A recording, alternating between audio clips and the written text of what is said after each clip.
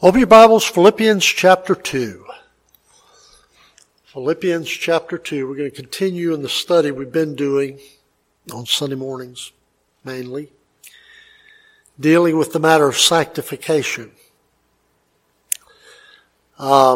Sanctification is the process of making us into what we are eventually supposed to be. Salvation is a one-time, instantaneous event. When you put your trust in Christ, then you are reconciled to God. Your sins are forgiven, and you are made anew. You're regenerated. And so all three of those things happen at one time when a person puts their trust in Christ. Sanctification is a lifelong process. And it's a process that has a goal that we cannot and will not attain while we're on this earth. Because the ultimate goal of our sanctification is our full maturity, which is we come to the status of a perfect man, where we're complete and entire, wanting nothing. That will not happen while we're on this earth. Because as long as we're on this earth, our spiritual man will be inhabited, or our spiritual man will inhabit this flesh. And this flesh will never be perfect. There's nothing about the flesh that can please God.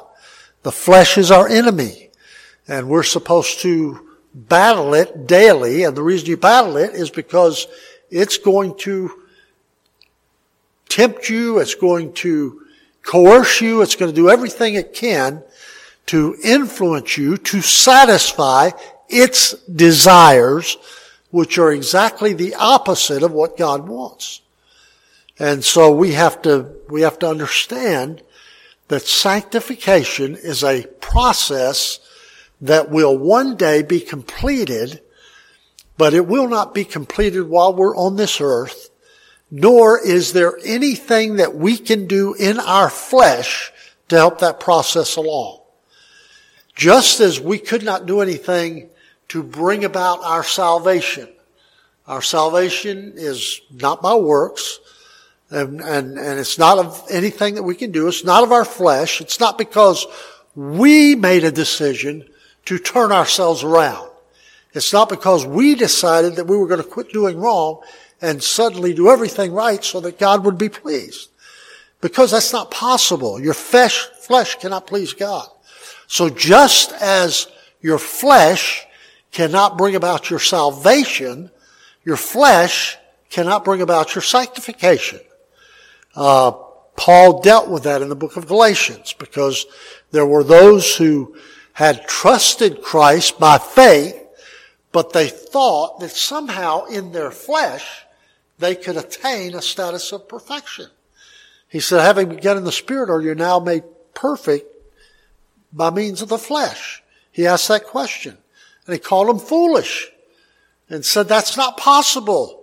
You cannot attain any standing with God through your flesh, either before you were saved or even after you're saved.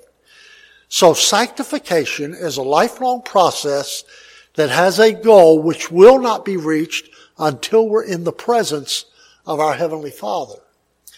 So how does that come about? Well, we've been looking at that, Philippians chapter 2. And let me just give you the full outline for Philippians chapter 2. Verses 1 through 4 deals with the matter of submission, and it's submitting ourselves one to another and serving one another.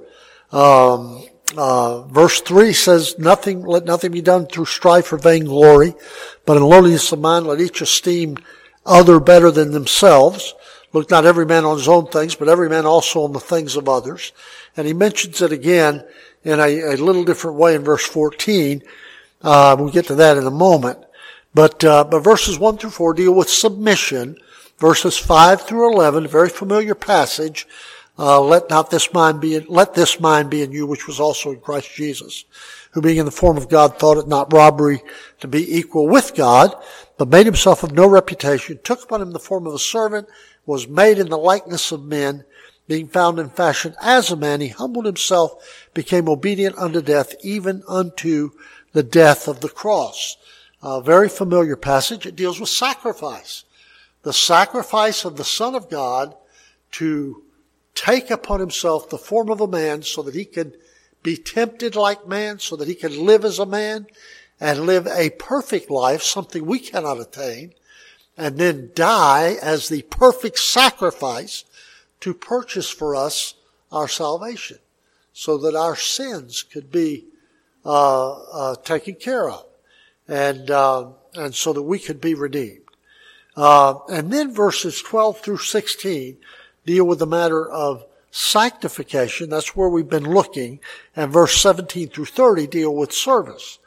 But verses 12 through 16, the foundation of our sanctification is found in verse 12, where it says, wherefore, my beloved, as ye have always obeyed, not as in my presence only, but now much more in my absence, work out your own salvation with fear and trembling. That's the foundation. That is a matter of obedience. It's a yieldedness to God and paying attention to what he says and doing what he says, and obeying him.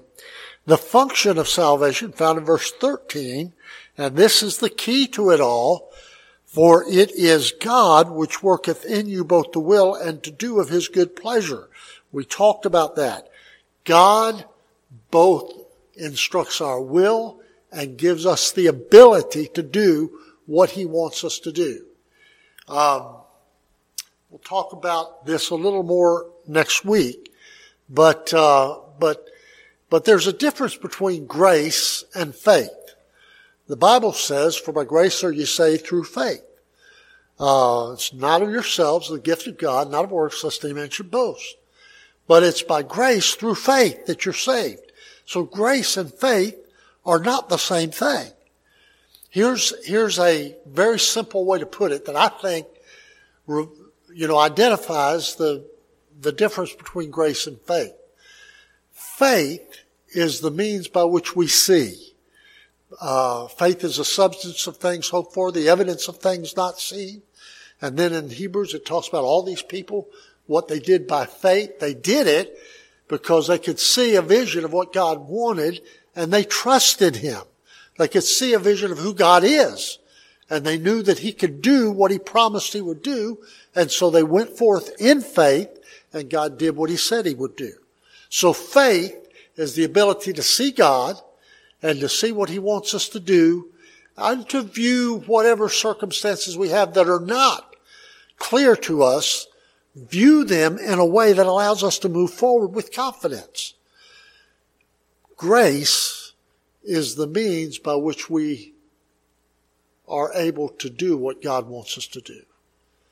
Faith allows us to see who it is that's in control of our life and his power and his ability to work in our lives to accomplish his will.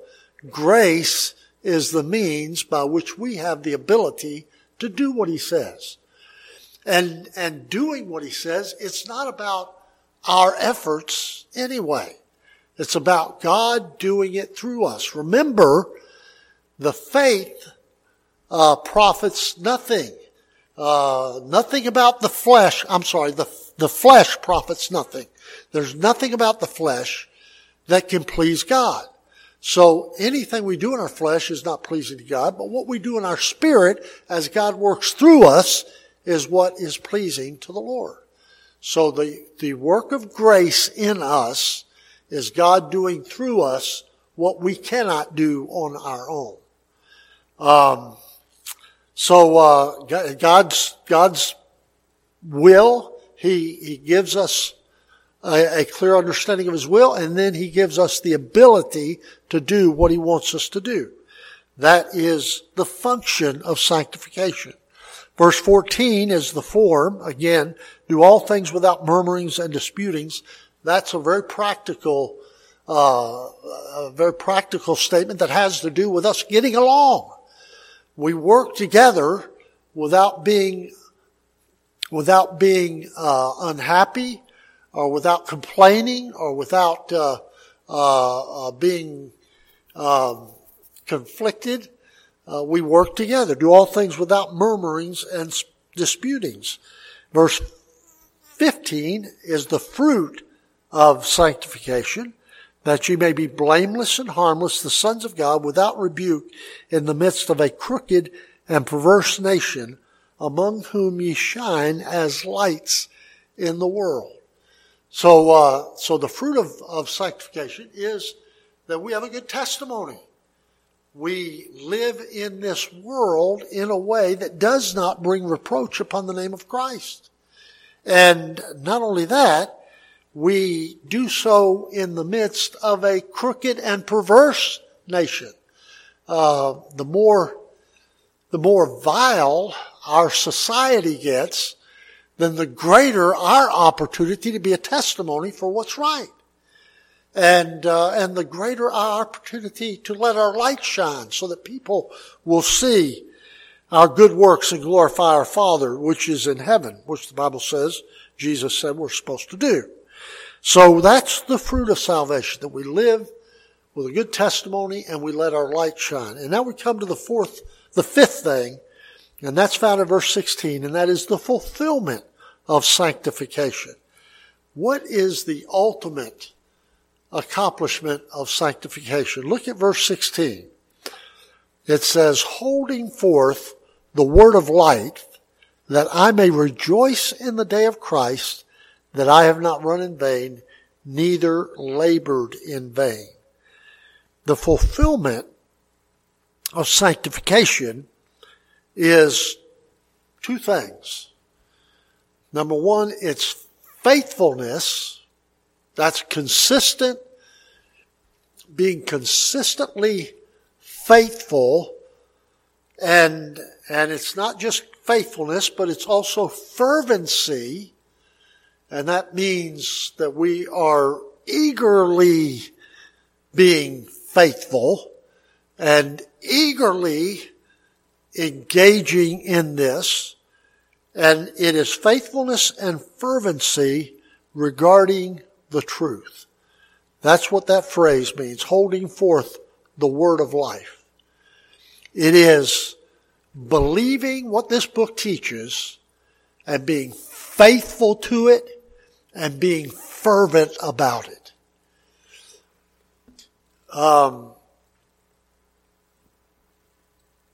Over the years, things have changed, obviously, and you're very much aware of it. We live in a society that no longer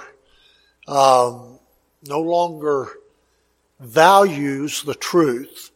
And part of the reason is because they don't understand what truth is. And they have changed the truth. We were watching something on the public broadcasting network, and it had old songs on it. And there were two songs that they had sung back to back that demonstrates what I'm trying to say. One of them was a guy named Hank something. I forgot what his name was, what his last name was. But he sang a song, let's see, please help me, I'm falling in love with you. Close the door to temptation, don't let me fall through. And then the next verse said, I belong to another whose arms have grown cold. And it goes on to explain, and then he says, I can never be free. He's stating truth. In other words, I made a commitment, I made a promise to have and to hold this person that I married forever. He states that in the song. And so you've got to stop, get away from me. You're causing me to be tempted, and I'm having a problem with this. I need to get away from it. That's truth. And that's a good thing. That's the way we ought to feel. To disavow that which we promised earlier in our lives is not a good thing. So they played that song, and then the next song they played was one that was sung by a guy named Engelbert Humperdinck. You remember that guy? I mean, what a name, Engelbert Humperdinck. And he sang a song, and here was the message of the song. It was, please release me. Let me go. I don't love you anymore. It's the other side of the, and they didn't do it intentionally, but it was a very clear presentation of how this mindset of truth in our society has changed. All of a sudden, vows that were made don't matter anymore, because guess what? I don't love you anymore. I found somebody else that I love, and so let me go. Let me go over here. For me to live in the lie that perhaps I still love you, that's not a good thing to do. And so I want to go over here and love somebody else again. Truth has changed over the years. And the Bible says that our sanctification, as we grow and we become more like what the Lord wants, more like what we're supposed to be, more like what we're going to eventually be for eternity, then we ought to be more faithful to the truth and more fervent about the truth than we have been in the past. Paul labored faithfully in the truth. He says, the latter part of the verse, that I've not run in vain, neither labored in vain. The labor was his investment. The faithfulness was his consistency, and the truth, obviously, is the Scripture. The Apostle John valued the truth very greatly. 2 John, verse number 4, he said, I rejoice greatly that I found of thy children walking in truth as we have received a commandment from the Father. And verse 4 of 3 John says, I have no greater joy than to hear that my children walk in truth. We as believers have an obligation, and we ought to have a great desire to be faithful to the truth, to be fervent about the truth, to hold fast to the truth. And the darker things get in our world, the more bright will our light of truth shine as we stand for that which the Bible says we're supposed to stand. Notice in verse 16 the term, the word of life. It's a very colorful reference to the gospel. The word of life is called so, it's so called because it promises life. You know, the Word of God is the only path to genuine life. There is no lasting life outside of what the Word of God teaches. So we have possession of the truth, the Word of life. And we're supposed to be faithful to it. We're supposed to be fervent about sharing its message. And it is the source of life. There's no other system of religion that promises that kind of life, because no other system of religion has the ability to save. They can promise maybe rewards and hope that they get them. Years ago, I went to a seminar that was very interesting. And I've shared this with you in the past, but it had an evangelical preacher there, a Jewish rabbi, and then a Islamic leader. And the Jewish leader had no hope for eternity. He didn't think there was anything. You know, it was all about what you did on this earth, and that was it, and it was over. When your life was over on this earth, that was it.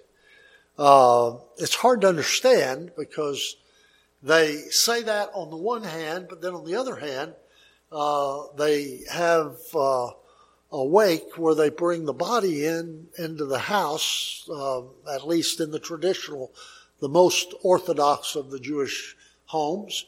They bring the body into the house and they leave it there for an extended period of time.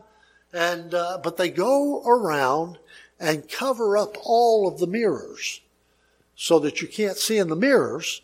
And the reason for that is because they believe that the soul of the person who died remains with the body for a while, and they're afraid that the soul will get up and walk around there, look in a mirror, and see that they're dead. I know that sounds strange, but that is what the guy said. They cover up the mirrors so that the person who is deceased, so that their soul will not get up and look in the mirror and realize that they're dead, and that'd scare them. So that's what the Jews believe. The Islamic guy said, well, we believe that there is an afterlife, but we have no idea for sure how you get there.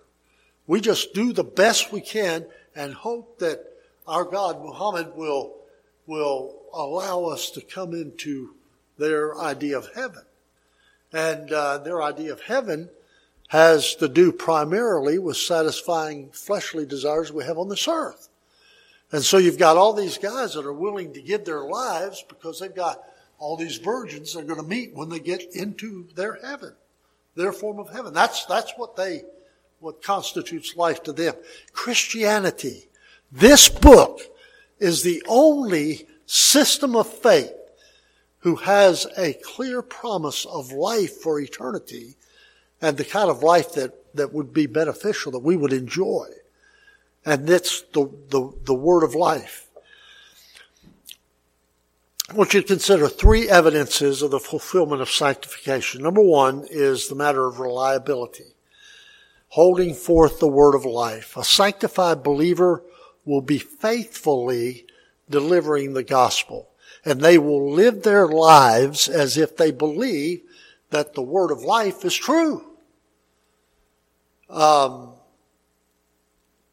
We have a tendency to talk about heaven as if it's a wonderful place and we want to go there. Everybody wants to go to heaven. But there's not anybody here who wants to go right now. We're not quite ready to go yet, are we? We want to stick around as long as we can. Well, that's kind of the way we think. I told you the story about the little boy. The preacher said, how many of you want to go to heaven? And everybody raised their hand except this one little boy. They said, maybe you didn't hear me. How many of you want to go to heaven? And everybody raised their hand except that one little boy. And finally he couldn't understand it. So he asked him, son, don't you want to go to heaven when you die? And he said, oh yeah, when I die, I thought you was getting up a load to go right now. Nobody wants to go right now. We want to go when we finally die, but we don't want to go right now. Does that sound like heaven is a place of wonder and fulfillment and joy and peace, and that where we leave behind every burden that we have on this earth? We sing songs about it, we read about it in Scripture, and that's what we say. And then we turn around and act like, one day, it's kind of like that's the final. When you get where you can't live anymore on this earth, then something's got to happen, and I'd rather go to heaven than go to hell. It's almost like it's a last resort. There ought to be, the Bible talks about us looking forward to that with anticipation, with an eagerness in our heart, with a longing to get there. The Bible says we're to store up treasures in heaven. We're to set our affection on things above. We're supposed to be looking at our next life as if that's the goal. That's where we're headed for. That's what we're waiting to get to. And that ought to be a thing that we're eager for. I'm afraid that sometimes we as Christians espouse a desire to be at a place that in reality in our lives we make it look like it's something we're ready for it when we have to go. But until then, we want to hang on to what we have on this earth. one of the greatest shocks, I think, that is going to come for each of us when we stand before the Lord and we enter heaven's door is the idea that we ever thought that which we had on this earth was of any value at all. I really believe that's the way we're going to look at it. When my dad died, they gave him too much medication. He went to sleep, and they told us they didn't know when he would wake up, but that he would wake up. And I asked the doctor, with my sister sitting there, I said, can you promise me, or can you tell me, what is the prospect, because he'd had a stroke, what's the prospect if he wakes up of him being able to have the feeding tube that they want to put in removed? And they said, well, we don't know that. When he wakes up, we'll have to give him a swallowing test. Okay, what does that mean? Well, if he can swallow okay, then we can take the feeding tube out. If not, we have to leave it in. One of the last things my dad told us before we went in the hospital was, whatever you do, I don't want to be kept alive on a feeding tube. And so we had a decision to make as to whether we were going to put the feeding tube in or... And the doctor said if you put the feeding tube in, we give him a chance to wake up and to see if he, And, well, what happens if we don't put the feeding tube in? Well, he'll die because he can't eat. I mean, he's got to have nourishment if he's going to live. My mom had died 2 years earlier. My dad was living at home by himself. I called him every evening to talk to him. And while I talked to him on the phone, he was in good spirits. But as soon as I said, well, Dad, I got to go, then everything changed. We'd go down there to visit him, and we'd stay for 2 or 3 days. And he was so happy to see us. Everything was wonderful. When it came time for us to go, I'll never forget backing out of the driveway and seeing him stand there with the look on his face as he realized he's going to be alone again for however long it ends up being. And I talked to my sisters and I said, if we believe that heaven is what we say it is, and that Mom's already there, then he's going to be far better off if we let him go to heaven. If we don't put the feeding tube in. Now here's the thing. Because I believe heaven is what I preach it is, I do not believe when I get to heaven and I see my dad, that he's going to look at me and say, I can't believe you guys let me die. I don't think that's what's going to happen at all. I think he's going to say, why didn't you let me go earlier? Look, if what we say we believe is true, then we ought to live like it's true. There ought to be in our heart a desire when the Lord gets ready for us to go. But there ought to be a desire. Paul said, even so, Lord, come quickly. John said that at the end of the book of Revelation. He said, even so, Lord, come quickly. That ought to be the desire of our heart. Holding forth the word of life. There will be a lifestyle that demonstrates that we are looking for that reality, the time in heaven.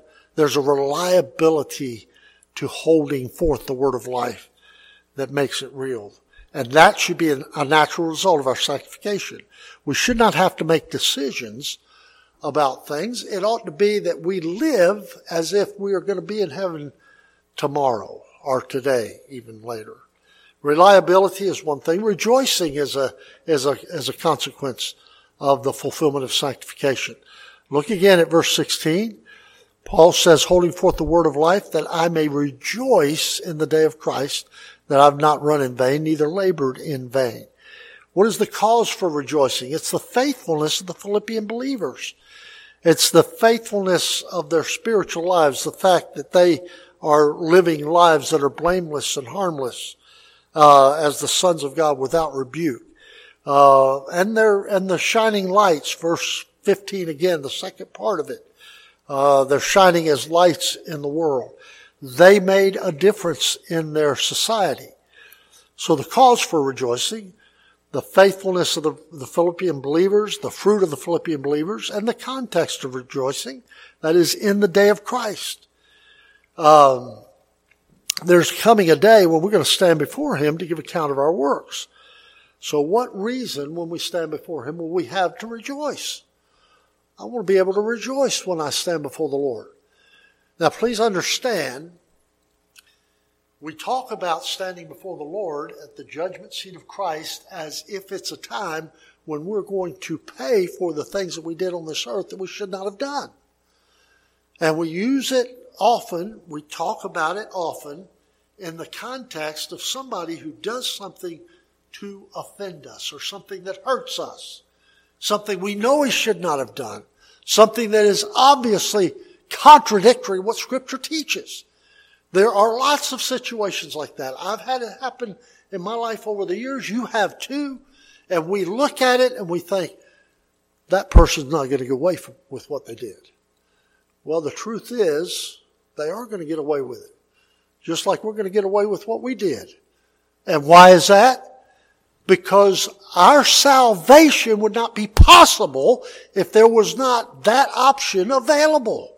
If we had to pay for our sin, then the only way we could pay for it is to spend eternity in a lake of fire. But Jesus paid that sin debt. And He paid for every sin. That which I committed before I was saved, and that which I've committed since I've been saved. I don't do it because I want to, but I do things that I shouldn't do. And I think things I shouldn't do. Shouldn't think. I say things I should not say. And we all do because we're human. That's our flesh. And we are not going to face our sin when we stand before the Lord. We will lose rewards because we did not do the things that we should have done. We weren't as faithful or as consistent as we should have been. And when we lose those rewards, then we will be wanting when it comes time to cast our crowns at the feet of our Savior. By the way, that makes the full circle. Anything that we do that is pleasing to the Lord is done because the Spirit works in and through us to accomplish it. So who gets the credit for having done all those things? Our God does. And when we get to heaven, we're gonna understand that. And if we get rewards, we're gonna give them right back to Him because He's the one that deserves them. Paul said there's a reward, and his reward, Paul said, I'm going to rejoice that I've not labored in vain. And when we stand before Him, we want to be able to rejoice. And then thirdly, there is a reward, that I've not run in vain, neither labored in vain. Paul's reward was a result of his faithful effort. He ran, and he exhausted himself, he labored, and it was a fruitful effort. It was not in vain. Philippians 4 and verse 1, he says, therefore, my brethren, dearly beloved and longed for, my joy and crown, so stand fast in the Lord, my dearly beloved. Another exhortation. 2 Timothy chapter 4, verses 6 through 8, talks about a literal crown that we will receive. And Paul's admonition, you remember 1 Corinthians 15:58 says, be not weary in well-doing. In due season you shall reap if you faint not. So, what constitutes fulfillment in the life of a sanctified believer? It is faithfulness and fervency regarding the truth. It is not faithfulness and fervency in trying to accomplish fleshly goals. It's not about big crowds. It's not about big buildings. It's not about lots of money. It's not about any of those kinds of things.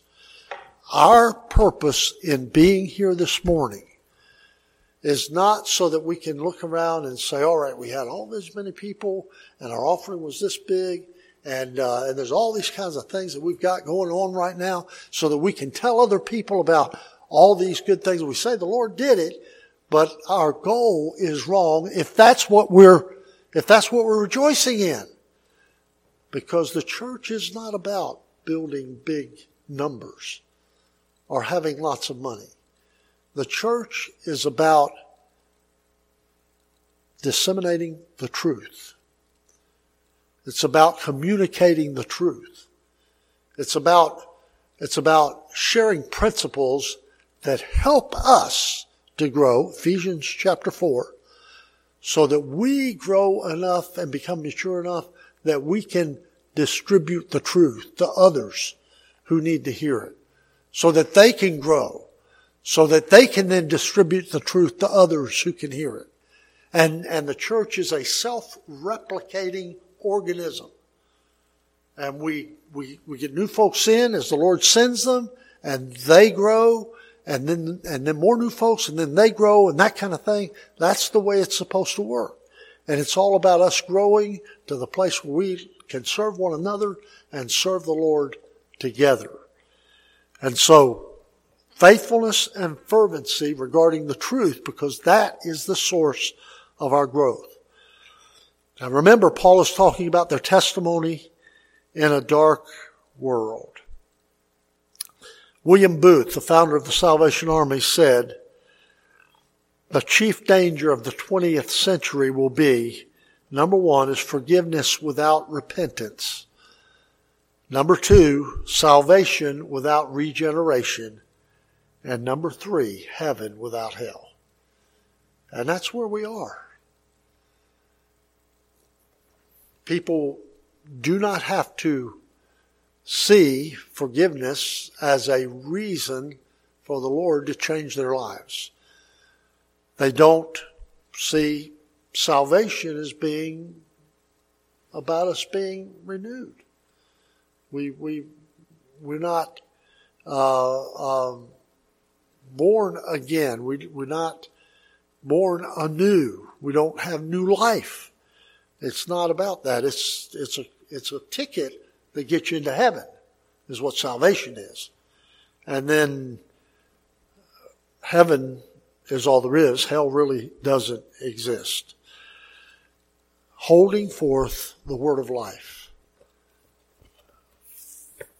Faithfulness and fervency to not only share the truth, but to live the truth. The three words on our motto or whatever is loving, learning, and living. That's the goal. That's the goal of our church. That's what it's all about. And it all revolves around the truth. The truth is found in this book. We embrace it. We believe it. We apply it.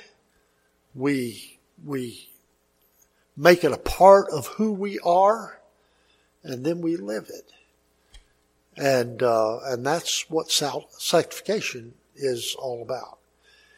Eventually we'll get to heaven and we'll lose this flesh, and our spirit will be perfect. And we will be with our Father, Heavenly Father, for eternity, and we will live a life of sanctification. While we're on this earth, we're making progress toward that as we are willing to yield ourselves to the Lord. It is He that works in us, both to will and to do, according to His will, according to His good pleasure. Our goal is to be faithful and fervent in embracing and sharing the truth. Let's stand together as my eyes close.